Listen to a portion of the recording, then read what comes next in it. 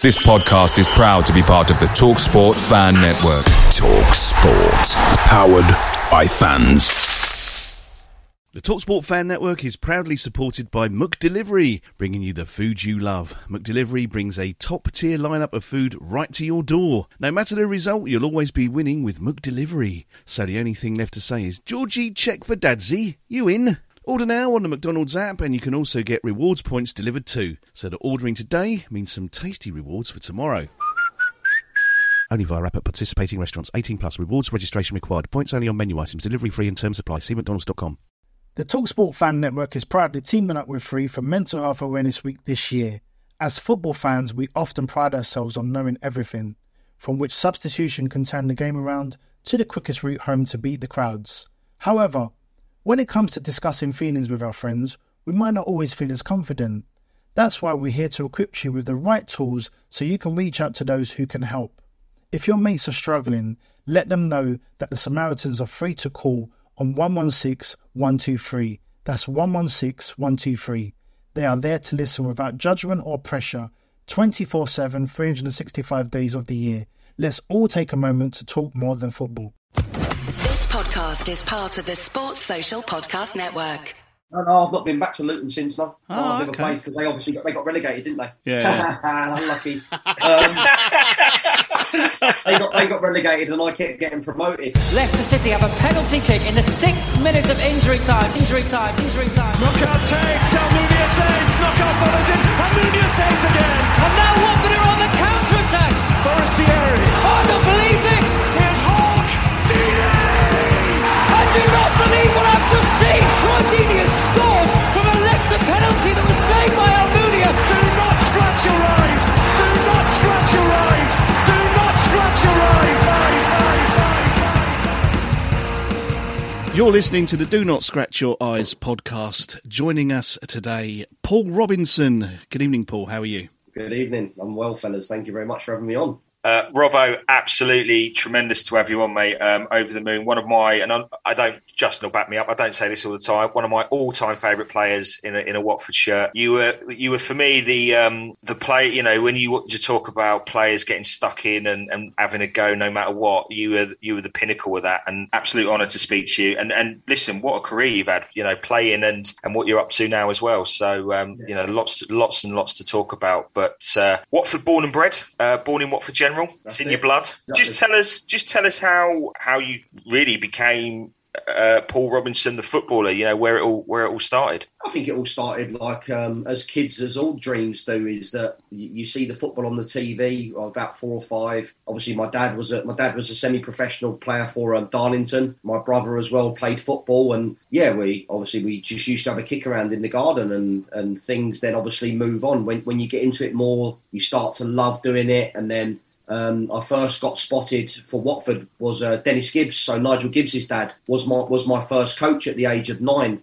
Used to go up the YMCA in Watford Town Centre. So we used to go up there every Friday night to start with. It was just in the gym, little 5-a-side tournaments, little bit of fun, and then progression went on from there really. And it wasn't too serious then, which I liked, because now when you talk, and obviously I've worked in the academy as well at Birmingham, it's too serious, there's too much pressure. But back then there was no pressure. It was once a week to then twice a week to still playing with your mates, grassroots football, still playing with your Sunday league teams as well, so you were getting the best of both worlds. So it was a great upbringing for me, and yeah, it's sort of that platform then from Watford then going into the scholarship was fantastic for me, and an unbelievable pathway for me to go and play for my hometown club. Just talking about that, 96 I think you came through, you broke through at Watford. Yeah, 96. What was that like? How take us back there? What was going through your mind and stuff? Hometown club, a little bit of pressure, I guess, because of knowing people around the town and so forth as well. Yeah, but again, I never really felt pressure at that age. As a young kid, I sort of took everything with a pinch of salt. I went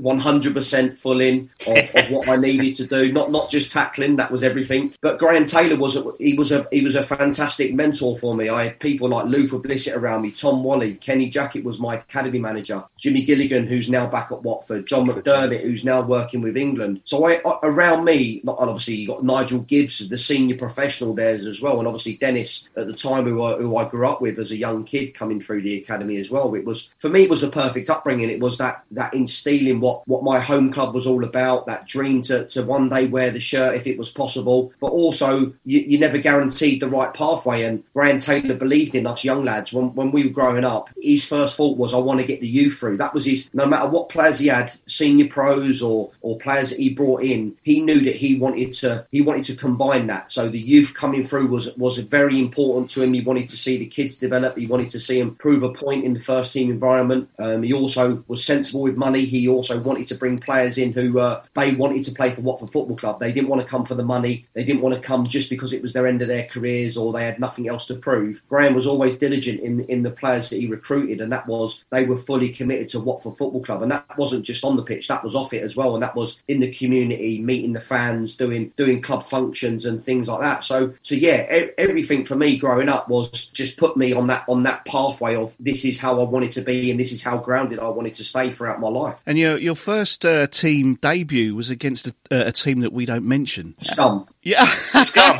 There you go. There you go. Let's describe them that way. You're quite right. And you were a second-minute substitute. What happened there? I was, yeah. Again, it's obviously, you're sitting on the bench. I was 17, I was at the time. Dominic Ludden was the left-back. Games going on, obviously, you're surprised to be on the bench, and that's what Graham was all about. Graham was all about testing your character, putting surprises onto you as players and involve you in like a first-team environment and get you on the bench. And yeah, obviously the game started and you don't think nothing of it. You're sitting there because you've just finished the warm-up, so you're warm. I've just seen Dom go down and in my head I thought nothing of it. I just thought, he's going to be fine. He's just taken a whack early doors. And then obviously Graham's turned around the gaffer and he's gone, Robbo, warm up. And I'm like, really? And he's gone, yeah, warm up. Go on, hurry up. Get moving, like this. You have no real time to think. You don't think about it's your local rivals you're going on against. It's going to be your league debut. You're 17 when you first start. You don't think of all them things. It's just, you literally, your head's right. When I go on that pitch, I just need to do everything that I've been taught and make sure I do it right and don't make mistakes. But you're obviously going to make mistakes because you're a young kid and it's a totally different style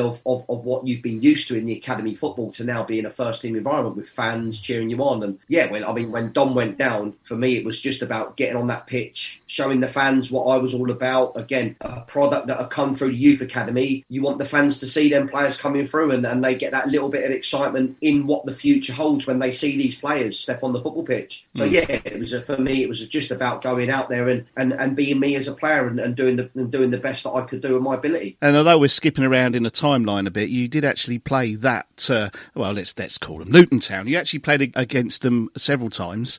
I remember you popping up and getting one, don't I? Once was it on a Valentine's Day? I seem to remember. It was little Valentine's flick on from a perfect loving from Jason Lee with a flick on. I just gambled. But yeah, I moved. I was playing left wing that day. Actually, Graham moved me up one position, which was great because again, it's that trust that he puts in you as players to go and play in the different positions, especially on the left hand side for me because I played pretty much all of that side. when you think about it, left back, left wing, wing back, left side and centre half of the free. Yeah. So yeah, I just gambled on a flick on. Like I think Jason chested it through the group of the defenders. Instinct for me was just in my head was just hit the target, and luckily for me it went under the goalie. But the funny thing about it was I forgot Harry the Hornet had come on to celebrate, and we totally custard pied each other, and I sort of give him a late sort of cuddle but missed him at the same time. Good stuff. Harry the Hornet's gotten involved as well. Yeah, he's got into trouble over the last few years getting involved with that. Imagine that lot. God. Yeah. Well, more with Zaha than like Luton stuff anyway. You just mentioned Graham Taylor there a few times. Is there? Have you got a story that's kind of close to your heart, or anything that you can really remember? A specific moment where people listening to this might not know about. Something that's happened between you two, or something that you witnessed. Just with Graham towards me as a person, he was fantastic. I mean, Kenny Jackett the same. I've got a lot of respect for both men for the way that they give me my chance in football, and you don't get that nowadays. You don't get that opportunity as a young lad to go and express yourselves. And for me, at the time, was I had that support, I had that commitment from them. Was I had the guidance, I had the learning, I had everything that you could possibly want to be a professional football player, and it just set me up lovely. I mean, Graham was so good in the senses that he would take you away from the cameras because you were a young lad. And for me, he knew my style of football, the way I like to go into tackles. He knew that I'd get myself in trouble sometimes, or I didn't mean to get myself in trouble, but he was that protective person that would always go, Robbo, look, we need to sit down and have a chat. And that's what was so good about him, is that he would always have time to talk to you and give you the right information. And he always said to me, and I always he just said to me, he said, you're one special person. You will always go on and have a special career just because of the dedication and commitment that you have in the game. So when you hear them words from such a man, you never really believe them until you look back on your career. And then you go, wow, yeah. And you go back to it and you're like, wow, if he hadn't said that to me, then I might have gone on a different rail, or I might have gone on a different pathway that wouldn't have led me to where I've got to. Well, one thing that always comes to mind when I think of you, Robbo, is commitment. We knew that when you were going in for a tackle, you were in it to win the tackle. You're one of those players that just always looked as if you were giving 100%. And I mean, certainly in the team at the moment, that's quite a rare quality. There's not very many players at the moment I think, oh yeah, they're really in it for the win. So commitment is certainly one word that I would always attribute to yourself. No, definitely. Yeah. And it's like the footballers that we look at now. We're all different.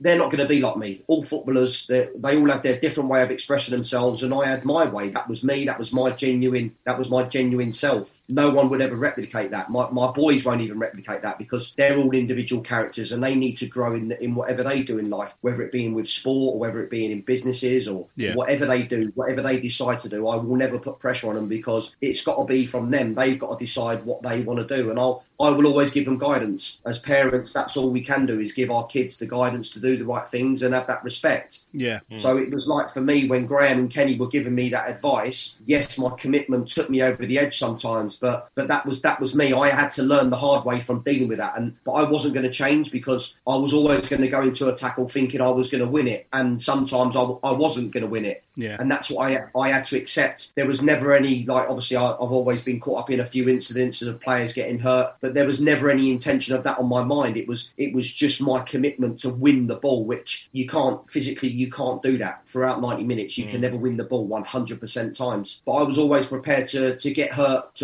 If I was going to win the ball, I was always prepared to get hurt for my team, to make sure that I was doing the right things and I was putting my body on the line for my teammates. Yeah, which unfortunately there isn't enough of that about nowadays. And I'm just going to sort of touch on it, for your role that you're doing now. And I think football's changed so much since you came through the ranks, in the sense of tackling and the physicality, that side of it. A good tackle, or sticking somebody in row Z, is as good as a goal. It does. You have lost something in the game now, and it's a shame, really. Yeah, it is. And we've got, obviously, the referees now have got a certain way they need to referee. We've got VAR, where they look at every angle, every tackle that goes in, every decision's changed from a TV point of view, and it's taken the professional side of the game away, I feel, because the officials now, they're not making they're not really making a decision that they feels right, or feel was right, or was wrong. It's now all over TV evidence, which it's taken that sort of getting to know the referee as a person as well, understanding them as players, that you have that. Because I used to have great relationships with referees, like Mark Halsey was a prime example. He used to come in and train with us. Graham used to let him come in and train with us. But when he refereed, he had no biasness. But you always, when you were on the pitch, he was constantly talking to you. The next time you make a tackle like that, I'm booking you, just so you know. Right. So you had that communication, whereas now it looks like there is none. And as coaches,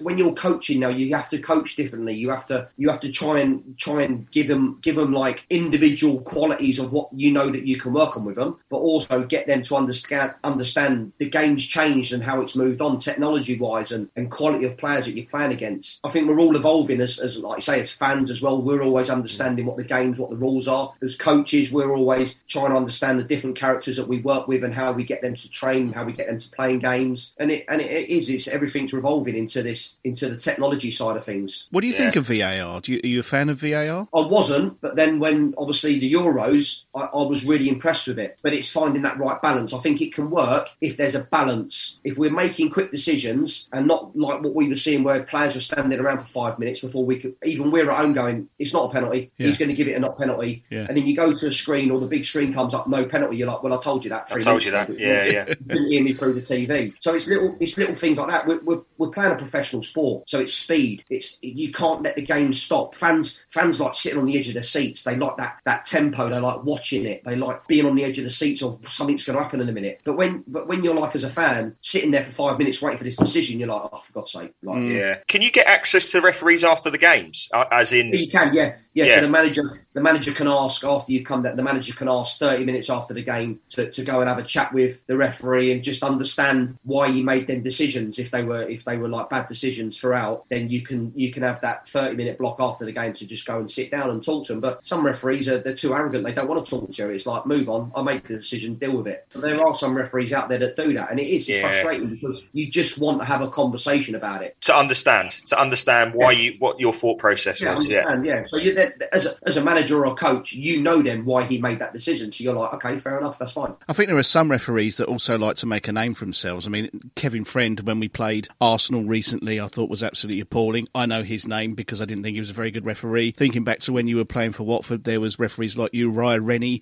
We knew his name. A lot of referees are anonymous, but they're always ones that sort of seem a bit sort of celebrity-ish and, like being referees, I think. And I think that should preclude you from being a referee, to be honest. Someone that wants to be one shouldn't be one, in my opinion. I'm waiting for ITV to bring out, cancel The Only Way is Essex and bring out a referee programme where they're all rolling around with their girlfriends and nice cars and stuff. Just see a different side of them. So, Robert, getting back to the football and Watford, I'm going to take you back to that shirt for the guys that can't see this because it's obviously a podcast. But Robbo is sitting in front of the 1999 playoff final shirt. And I just want to take you back to that season. We're on the back of a promotion from the league below. Coming into that season, just take us inside the camp, if you can, just about how it was. Because I thought what Graham Taylor did at the time, the season before, was to add some real quality, especially in the final. I think of Ronnie Rosenthal, Jason Lee, players like that. Yeah. And they were bargains as far as I remember, for what they actually gave us. But just sort of what I'm trying to go to is going from 2 promotions right into the Premier League and, what the mood inside the camp was like. The mood was amazing. I mean, and that again was down to Graham and all of his staff was keeping that momentum going from the season before. As I mentioned before, Graham never wanted to go out and buy a player who he felt was not going to fit the Watford mould. So when you're attracting players like Ronnie Rosenthal, you're thinking to yourself, I mean, wow, what a signing. But is he going to be one of those players who keeps himself to himself, or is he going to be a player that gets involved in all the team spirit? He does what Graham wants him to do, and he was. And every player that walked through the door knew what their responsibilities were to play for Watford Football Club. So we had a great team spirit, and it showed. Yes, obviously we were never going to be the favourites with the teams that were in the division, so we knew that it was going to be a push for us. But to be promoted from League One at the time, which is now obviously the Championship, so it's League Two in League One. Now, obviously, to get up to the Championship, for us it was that next step as a group of players. It was, how far can Graham now take this group of players that he's kept all together but added? How can we keep that momentum going throughout the season? Yes, there's going to be losses. Yes, we're going to win games. How are we going to deal with it? How are we going to deal with some of the issues that might occur with new players coming in? And I felt it was a fantastic environment to be in, and for a young kid as well, still 18, 19, was when you're playing alongside players like Ronnie Rosenthal, you're only going to improve as a player with not just playing with him, but speaking to him, learning off him and getting that guidance of what I need to do better as a player as well on the pitch, for service into him. How does he like the crosses coming in? Like, how does he like the balls played into his feet? Little things like that. You're always talking to other players to get to understand what their game's all about. So yeah, for me, it was the perfect mix, and I think it showed. We grew stronger as the season went on. Obviously, the 2 games against Birmingham were twitchy. Obviously, I picked up a second yellow card, which was annoying and disappointing because, again, my commitment there comes at the worst times comes out of me, and unfortunately I let the team down, and obviously I'm now suspended for the second leg. But to go into the crowd and watch it at St Andrews, the atmosphere, the intimidation of what the noise was all about, but the lads were brilliant. I mean, and Gibbo, he was exceptional throughout that second leg, and to go to penalties, you only think of it's going to go either way here, and I'm hoping it's just not in Birmingham's favour, because they had some quality players on their day. They were a real good team, and they was expected to go up promoted, and to win on penalties was just a dream come true. And then obviously the playoff final was even more special. But we talk about it now. When we had our 20-year reunion about it, we knew we'd beat Bolton in a tunnel. We knew that when we got there next to them, we'd beaten them twice throughout the season, so we had no fear of them. We knew the way they were going to play, because they didn't change it, and all we had to do was win our individual battles all over the pitch. They wouldn't be able to cope with our intensity and our pressure. And on the day, like you said, when we stood in the tunnel, we just stared at them. We literally didn't say nothing. We just stared at most of their players, and they refused to look at us. I was going to say, it's quite interesting because we've actually spoken, or we've been lucky enough to speak to several players that were involved in that match. We've spoken to Peter Kennedy, we've spoken to Nick Wright, Alan Smart, Richard Johnson. So we've spoken to quite a lot of players that played in that match at Wembley. They've all said the same thing that you've just said, that you knew when you were in a tunnel that you'd won that game. Yeah. And funny enough, we spoke to Neil Cox, who was obviously playing for Bolton that day. Yeah, Cox was playing for Bolton, yeah. He reckoned that the Nick Wright goal unsettled them completely, because it was like a piece of magic that sort of came out of nowhere. He said, when we saw that, we thought it just unsettled them, which is, I'd never even considered that something like that would happen to an opposition, that a brilliant goal would unsettle them. But one thing that Nick Wright did say was that when he wheeled away from the goal, you rugby tackled him and nearly ended his career. I don't think it was that right. I think it was your overhead kick. Yeah. Okay, yeah, he could be right there. Cashing checks, his body couldn't. Yeah, exactly. Yeah. No one's even seen Wrighty attempt that in training. So doing it on the biggest stage in the world, and then score a fantastic goal, and then for him to say I rugby tackled him has ruined his career. Well, he said it nearly ruined his career. He said Robbo rugby tackled me in the halfway line and nearly ruined my career, is what he said. And this brings us back to what I was saying before we started recording, which is Richard Short said, Paul Robinson is an absolute madman. He used to grab me between the legs while I was trying to read out the teams. That was his... That was his memory. And Coxey said when we spoke to him, Robbo's just a madman, and he was always fun in the dressing room and stuff. So, are you happy to accept the madman mantle? I'll accept the madman mantle. You like that? That's all right. I'll accept it because it was a nice way of earning it. Yeah, Jono's he's got a few good memories of you as well. We spoke to Jono, and we'll get onto that in a bit because I think there's a few stories in there. Oh dear. But just literally touching back on that, Coxey did say, and you were talking about the tunnel, they noticed all of you lot turn up in suits looking like you meant business. They turned up in tracksuits, and I think it kind of gave the opinion that they're turning up to win. Graham was key to that at the time, and all you boys, for buying into that. That's gone now, and I've said it before to players that we spoke to modernish players that have played at Alman Abdi, for instance, and they've just not got the understanding of what it's like, to play against Luton and what that means to the town and stuff like that. And it's a shame, really, and I don't want it to be a negative, the fact that we got promoted, but I'm just surmising that it's just such a shame that we haven't got that connection anymore. And for me, it's a real. Yeah, but that also comes from the managers that the clubs they're hiring managers that know nothing about the team or the history of the football club, and it's hard because how do you educate the managers that are coming in? Because at the moment we're just seeing them coming and going all the time. And with Graham had stability. He had a love for the town. He had a love for Watford Football Club, and he showed that. And he went and met fans out of his own time. He made the players do exactly the same thing. We did what Graham wanted us to do, and that was be connected as one. And unfortunately, that's football now. Football's changing. It's players, when they sign for football clubs, they don't understand the club history. All they're worried about is, and it's true, all they're worried about is, what am I going to get on a weekly basis going into my bank account? What car am I going to drive? Yes, I'll sign a few autographs, but I'm not going to talk to you. And that's the way football's becoming now. It's becoming of, you can't talk to us because we're this hierarchy. It's like even with social media stuff, it's becoming ridiculous. Meet the fans. That's what football's all about, is that connection.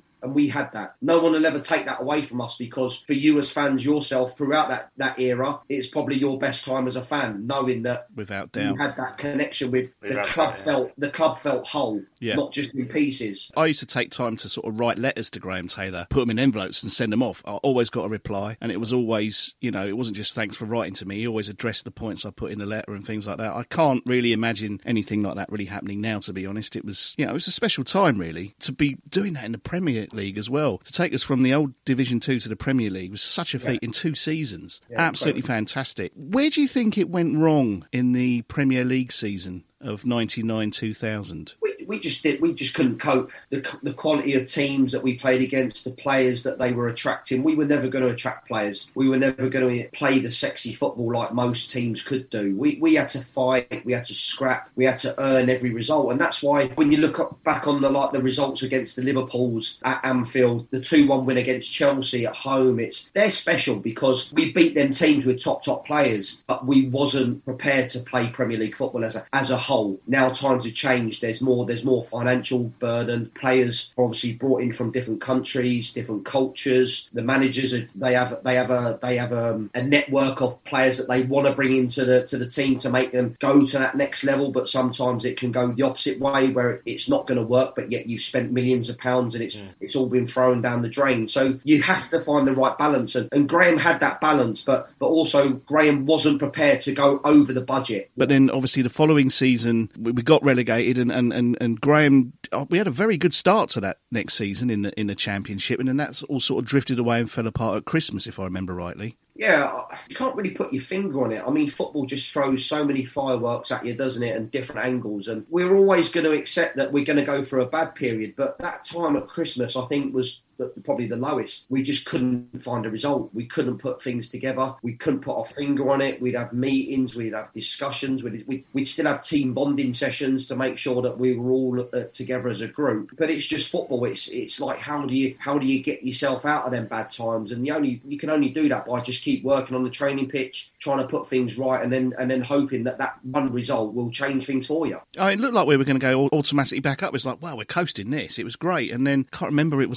Was it Fulham? I think at Christmas, maybe. I think because we had Carlton Palmer. I seem to remember in the midfield. I remember watching that down a cold terrace in Fulham, going, "What are we doing here?" I think we lost 5-0 or something. It was just like, oh no, this doesn't feel right, and then it just sort of drifted away. But that's how it was meant to be, obviously. And then the following season, Graham leaves and Gianluca Vialli comes in. How was that for you? How was that transition for you? It was hard. It was very hard. Obviously seeing Graham go, obviously seeing him struggle towards the end as well of making that decision. No one really knew what he was going to do, but I think deep down I understood that Graham had done his time at Watford. He'd taken them as far as he could take them, and it was time for someone else to come in and have a go. And Vialli, when he first come in, it was that Italian style of football. It's that when you watch him, it's that passion, it's that togetherness. Is he going to instill that in the team? Ray Wilkins come in. What a fantastic guy. As a coach, he was brilliant with me. Always, again, extra sessions on the training pitch to improve, work on my technique a little bit better, because obviously Vialli wanted to play that more footballing style as well. Just wrong players coming to the club. Simple as that. It just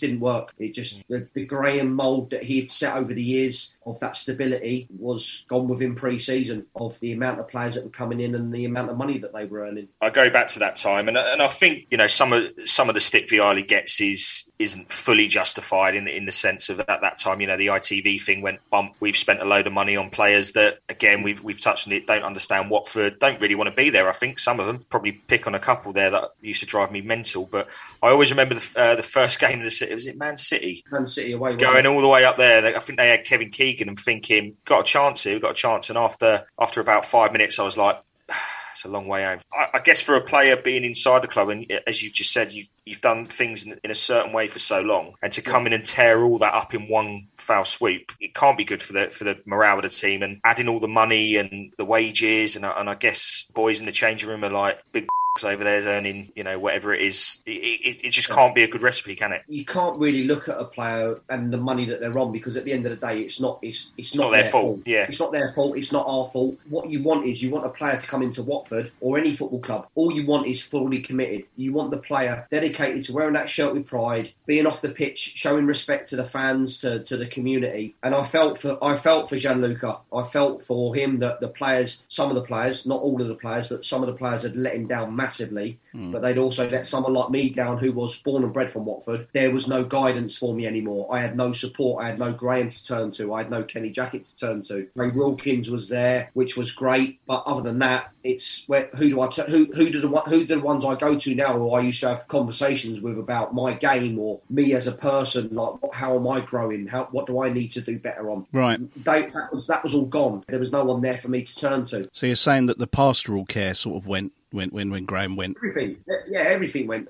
When Graham left, the whole spirit of Watford Football Club left because of what he'd instilled in the football club. That's interesting. I hadn't really considered that, to be honest. When you think back and you look at it, I think as players, we notice the difference, but fans wouldn't. When you think of it, when you look, it's like soulless about Graham Taylor because everyone just wanted him still to be there. But everyone knew what he brought to the community, not just the football club, but the full package of what I keep going back to is we're all one. We're not the players. You're not the fans. We're all together in it together. Luther mentions that quite regularly. We speak to Luther a fair bit, and he's always said exactly what you've said. It was a very much one club mentality. Fan and players all in it together. Not knocking the ownership of the club now and saying, "Oh, it's crap," and because what they've put at Vicarage Road facilities wise and everything, Premier League for 5 seasons. We can't knock the owners now. It was that time, so that period was when the club was let down the most. Is with the overspending. There was no stability. That was the time that nearly took Watford into administration. That's what nearly killed Watford Football Club. That little bit of period. Absolutely. Now we're looking on. Is the club has progressed. Facilities, training ground, everything's there for like the future. The players that come in, they've got no excuses. They've literally, you cannot go into Watford Football Club and make an excuse apart from yourself as a player and just look at your performances because you can't complain about the pitches, the spot, that they're perfect, all the gym that you've got.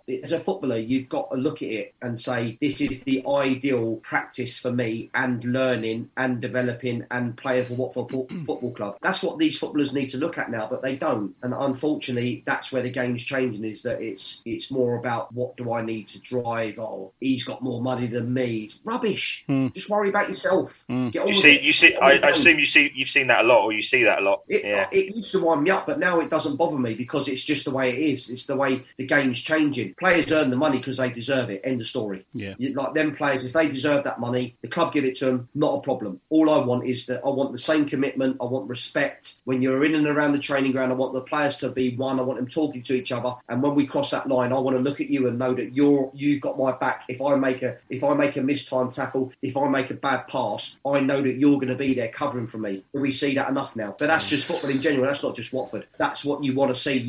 And that's what we had underground. We had that. If I give a misplaced pass, I was being told, but I was also given confidence by our other players that they'll give me the ball again to go and try it again. And that's what it was all about, was that togetherness, no matter what. So if we move forward to, was it 2003? You went to West Brom. Absolutely ripped the heart out of me. I was like, Robbo's going somewhere else. This can't be right. I can't imagine him in a West Brom shirt. How did the move to West Brom come about?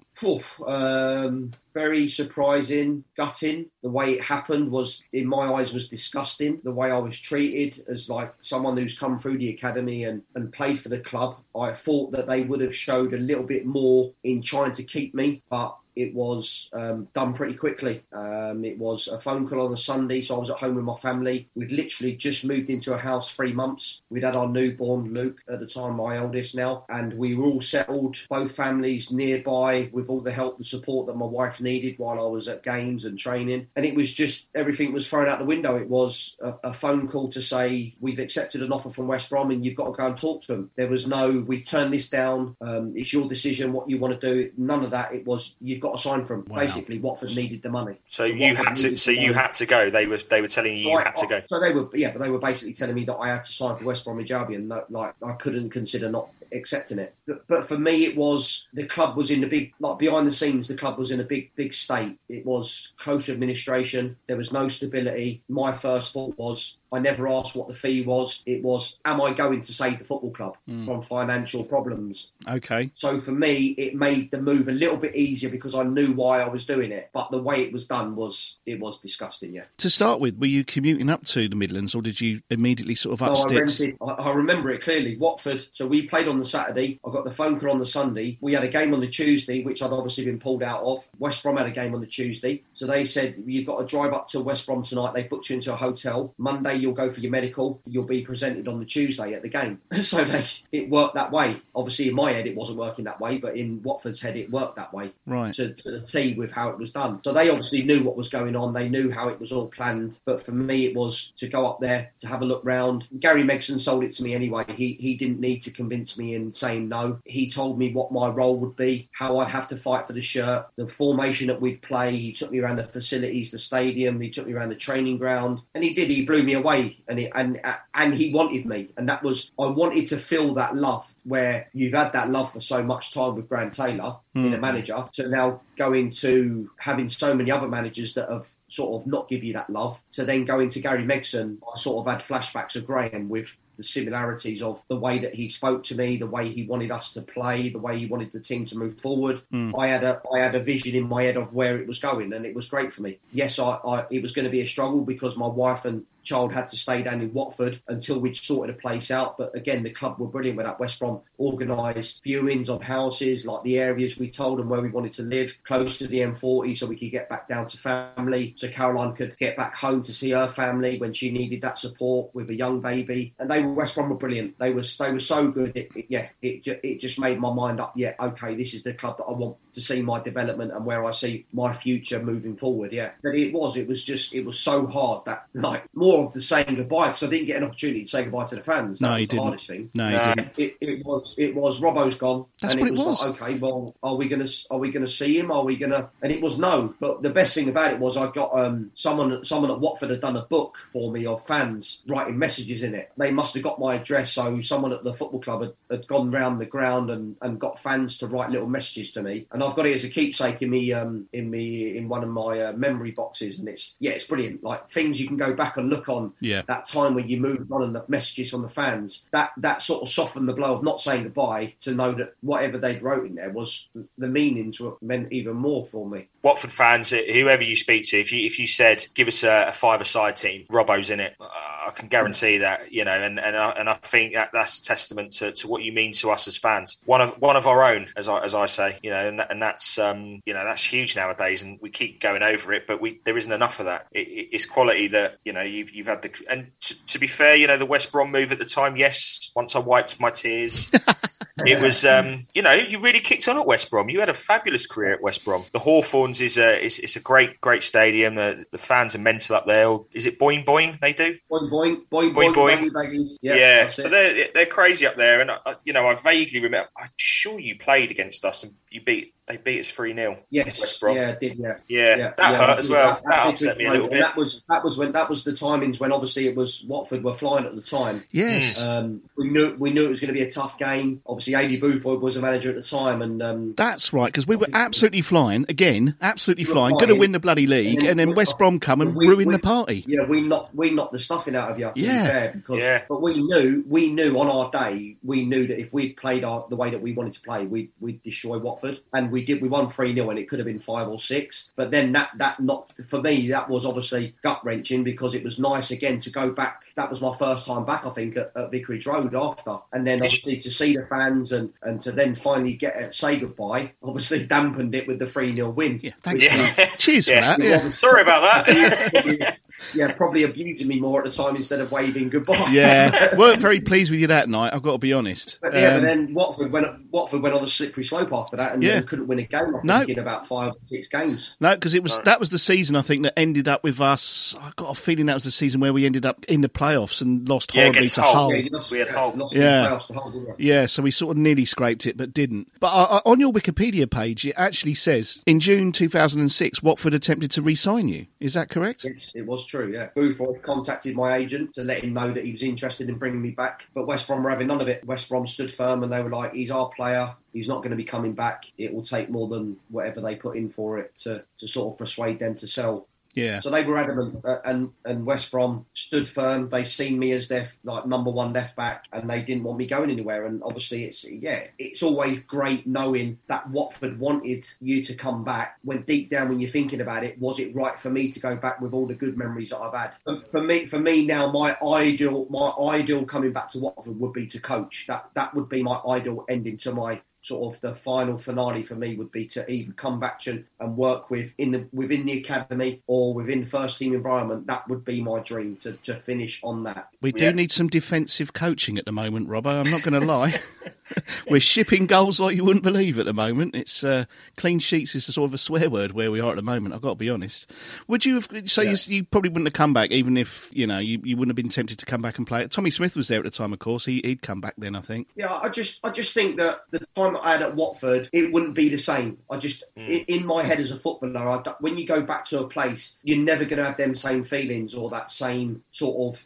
Right, what's it going to be like playing? Obviously, AD had a style of football which he liked playing, which was back to front. I'd evolved as a player and I changed my game to playing more technically and getting the ball down and playing. And I just, at the time, it was great. West Brom were never selling me, but deep down, it would have been the right move for me in going back. That would have been my biggest sort of grudge. Would be is it right for me to go back when I've got myself to this level now and I want to go higher? Would it have been right to go back to Watford? And I just think looking back on it, it was the right decision. For obviously it was taken out of my hands by West Brom anyway, but it was. Yeah. I think it was the right decision. Yeah, well, when I think back to players that have come back, I don't think it did feel quite the same. Tommy Smith, maybe. Hyder Helgeson, it didn't feel quite the same second time round. So, yeah, I think you're right. I think it's nice to have a legacy to be proud of and, the fans can look back with pride. And, certainly we still think of you as a great player, mate. So it didn't do you any harm by not coming back, without any doubt at all. Oh, yeah, but also that's where I look back on it is that was the start of me, that my home club. So that's even more special to me because I got the opportunity to play for a club that I was brought up with. Yeah. I grew up. Were you a Watford fan as a boy, were you? Were you a Watford fan? I was Watford and Tottenham, yeah, because my uncle used to take me to Tottenham games as well. Because obviously I was a big fan of like Glenn Hoddles and the Mickey Hazards. Well, yeah, of course. So growing up in that era, I was always split with like John Barnes, Luther Blissett, Kenny Jackett, Mickey Hazard, Gripping. There was always that. So I had the best of both worlds. But no, for me, I'm always watching the Watford games coming in. I'm always looking for the results, and that was when I left. Always the same. That's lovely to know, actually. So 214 appearances at West Brom, which is, incredible itself. And then I didn't realise, I knew you went to Bolton, but did you start there on loan? Yes, started off on loan at Bolton, yeah. So I went in the October because obviously the transfer window was different and I ended up signing a permanent in January. Yeah, so I think it was something, the agreement that the club, because it was Gary Megson. Gary Megson had obviously left West Brom and he got the Bolton job and then I was reunited with Gary, but it was there was a bit of a... Who was the West Brom manager that took over from him then?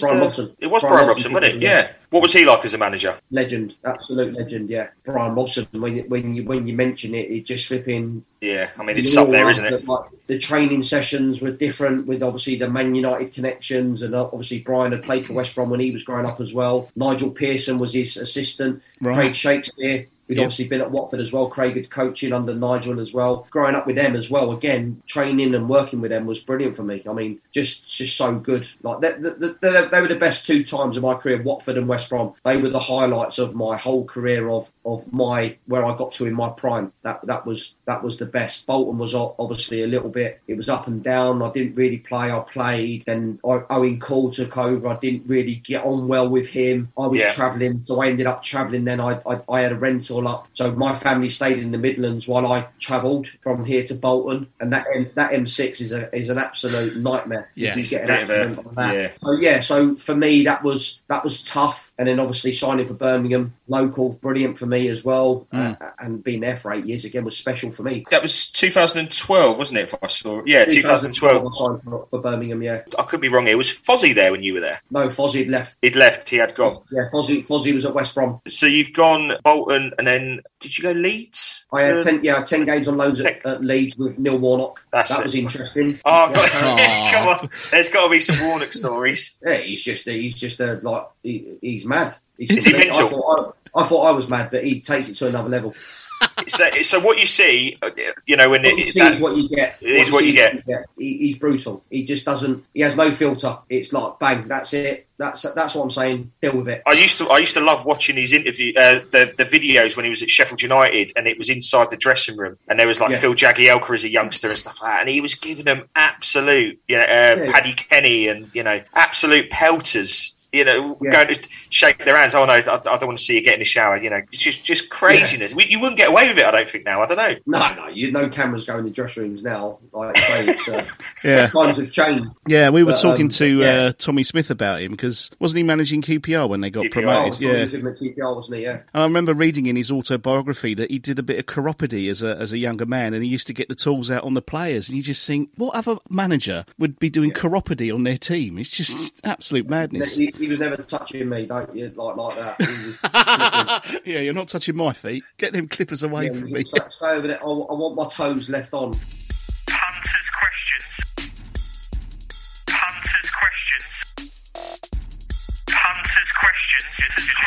The first one is just simply Dougie Brimson, who is the author of Green Street and so forth. So quite high up there. He just puts legend, and that's it. And to come from Dougie Brimson, when you spoke to Dougie Brimson, believe me, my friend, that is that's a high compliment. That is a high compliment. If you want Green Street 4, then I can be a character in that.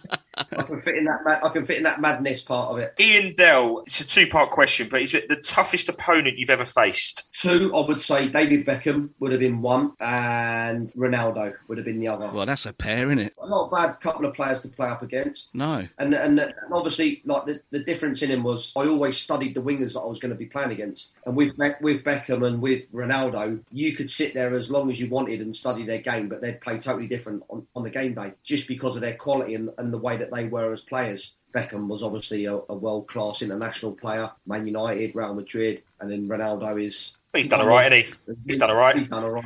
He's got two crap feet, and he's not bad in the air either. I don't know how he gets the height. He's incredible, his technique. And to be... Yeah, I mean, he's nearly... What is he, 36, 37? 36 now he is, yeah. 36, yeah, mate, he's in some shape. Ian goes on to say, did you keep a book of names of the players that you booted in the air? Not really, because everyone that ran past me was always going to get kicked. Brilliant. It's been a long list. I like to just think of myself that I was actually a good football player. Oh, you were, mate. You were fantastic. Quality, yeah. And to be fair, everyone that I speak to used to they always go, "Oh, you was a right dirty beep." No, I remember you coming on and changing games as a substitute. You think, oh, this game needs something, and all of a sudden it would be coming on Paul Robinson. You go, well, now we're going to see a little bit more, commitment. Yeah, no, it was just, oh, well, Robbo's coming on. That'll change the game. Fantastic. You know what I mean? So it's a byproduct, isn't it? All these bookings and sendings off.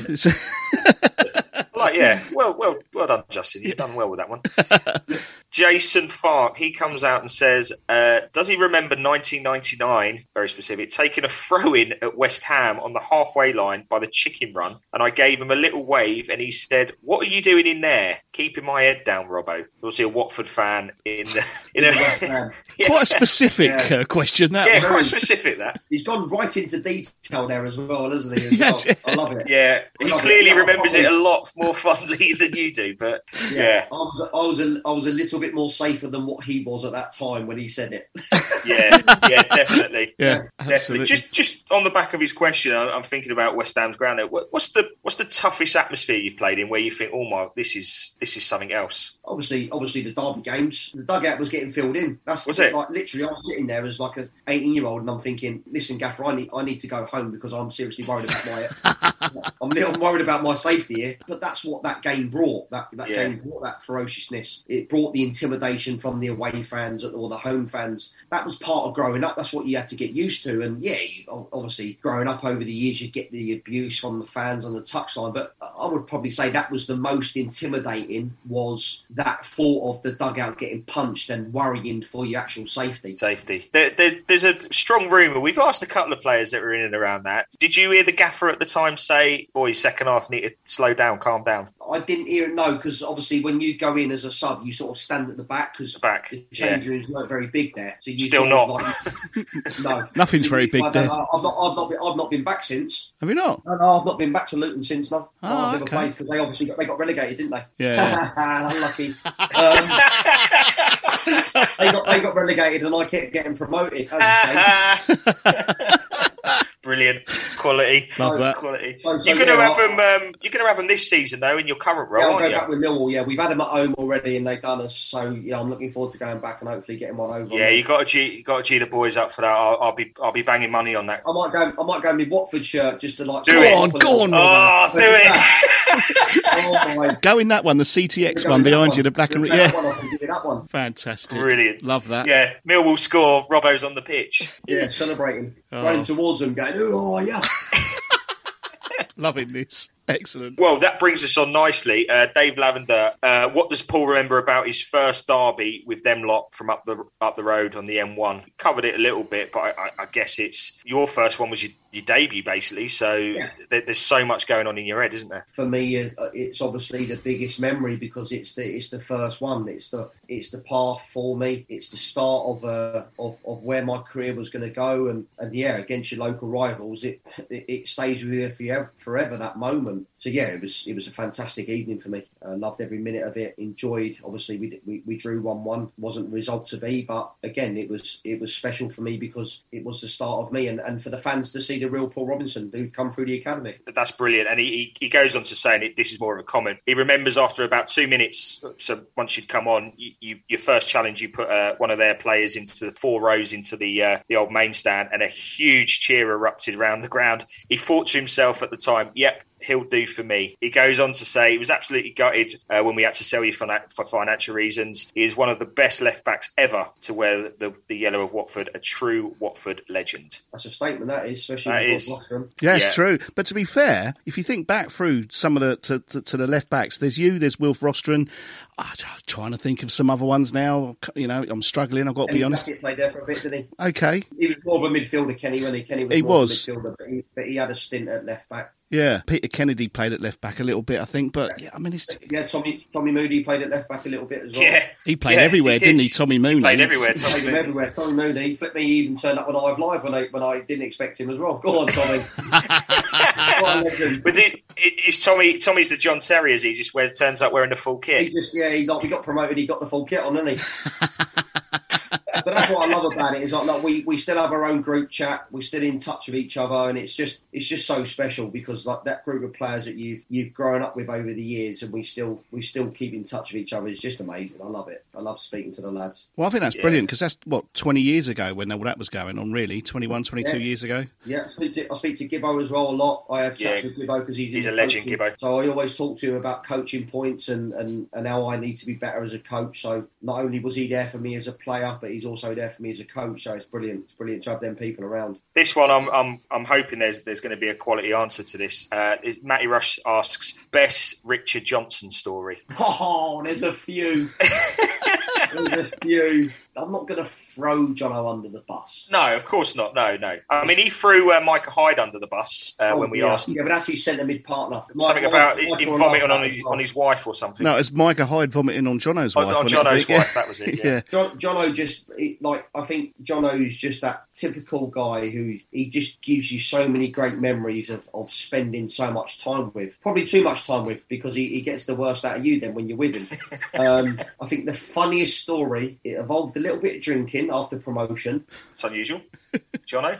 And it also involved falling asleep on a beach where we both woke up with sand on our face. What? It was just a great promotional party. Which beach was this? Somewhere in the UK? Somewhere abroad? Or? No. This was a beach that was abroad. Right. I'm not going to name it. But I'm going to keep you guessing of where we could possibly be. Right. We'd just been promoted, and we went away to this country, and it was special moments of celebrating together as a group of human beings having so much fun. I assume this wasn't just you and Jono. This would have been a few of the boys as well. This would have been the complete team spirit. Right. This is what Graham instilled in us all, but probably not them scenes that Graham wanted to see. No, I wasn't expecting you to wake up on a beach. No. That's fantastic. Hey, it was a good day. We loved it anyway. It was good. And then the last question. This comes from Chris O'Hara. He asked, "What's What's Robbo's future plans? Does he want to stick with coaching, or is he looking for management jobs?" That's a great question. Obviously, I'm an ambitious person, like I was as a player. I think at the moment my pathway is just coaching because I want to learn like I did as a football player. You have to step by step earn the right to be a manager. So for me at the moment, I'm starting off from where I was as a player and I'm building my reputation as a coach, developing, learning different things. One day I would love to, and I've mentioned it there, I would love to be back at Watford in a coaching capacity. That would be my ultimate goal, is whether that would be as a first team coach, whether that would be helping the youngsters have the pathway to go on to do great things, or whether it's involved with the first team, helping them and moving them on in the direction that we know that the club can move on to. Well, we'd love to see you back there, mate, to be honest. 100%. Love to see you back at Watford. 100%. You're having a good season, though, Millwall. They're up to mid-table 9th, doing really well under Gary Rowett. Gary Rowett, that's it. Gary was my old manager at Birmingham. I was the club captain there when he was the manager, and fantastic. I love working for Gary.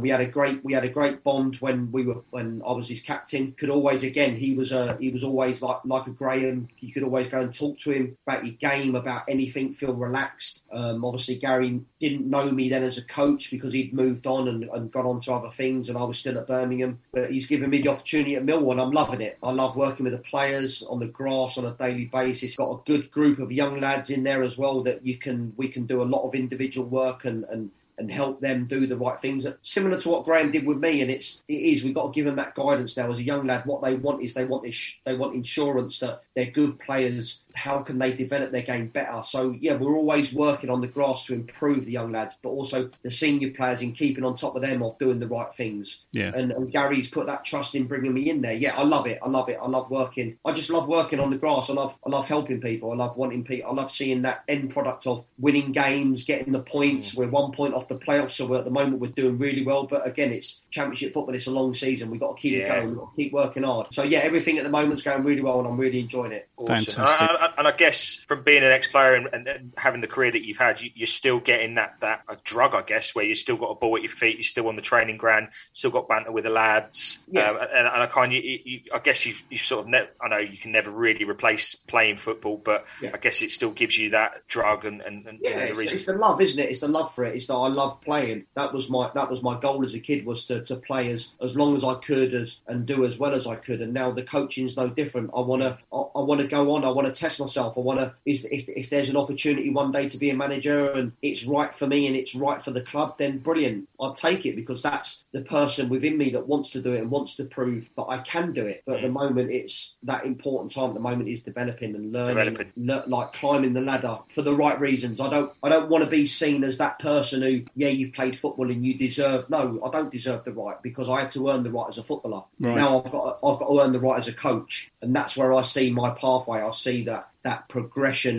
in doing that, and when I get there, then I know I've got there for the right reasons, and I've bided my time and done it at the right opportunity. We did ask Neil Cox this, and he gave quite a funny answer to it. But theoretically, with the current owners at Watford, if you were offered the Watford manager's job, knowing what they're like as bosses, would you take that job? Yes. You would? Yeah. Even though you might only be in a job for 12 games or something? Or no, but you've got to convince the owners to see the bigger picture. I think, have we seen managers go in there and convince the owners that this is the right way to do things? I think you've got to have communication. Has there been a lack of communication in the past? Yes, I do believe there has. Do the owners pick the managers for longevity? Not at this moment in time, no. But I think if you're offered the job, then you've got to convince the owners that longevity that's the way forward. And if I don't feel that they're on the same page as me, then it would be a no. Yeah, it would be a no. Right. But to manage the club and to be able to go back where it all started for me is, again, that's that start of a new chapter. I'm not a player anymore. Yeah. I'm a coach. I'm the manager.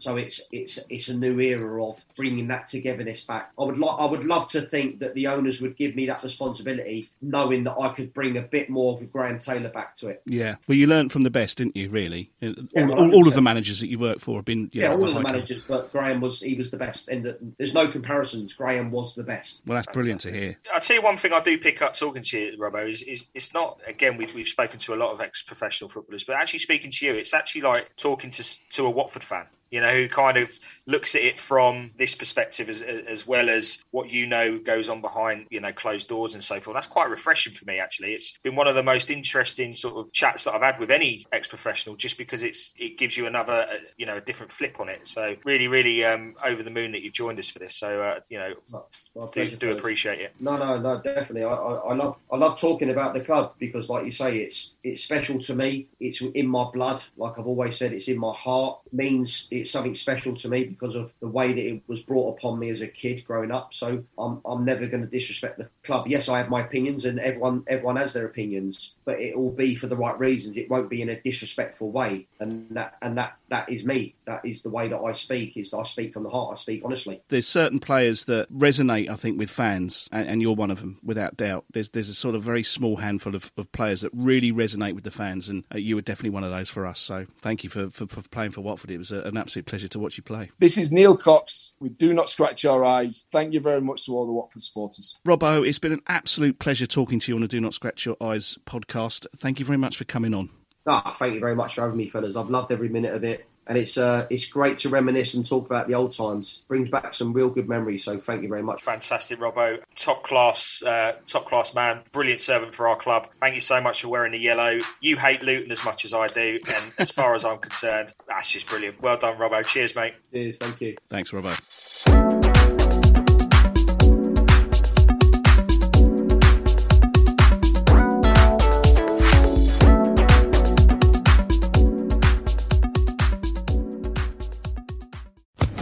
Social Podcast Network.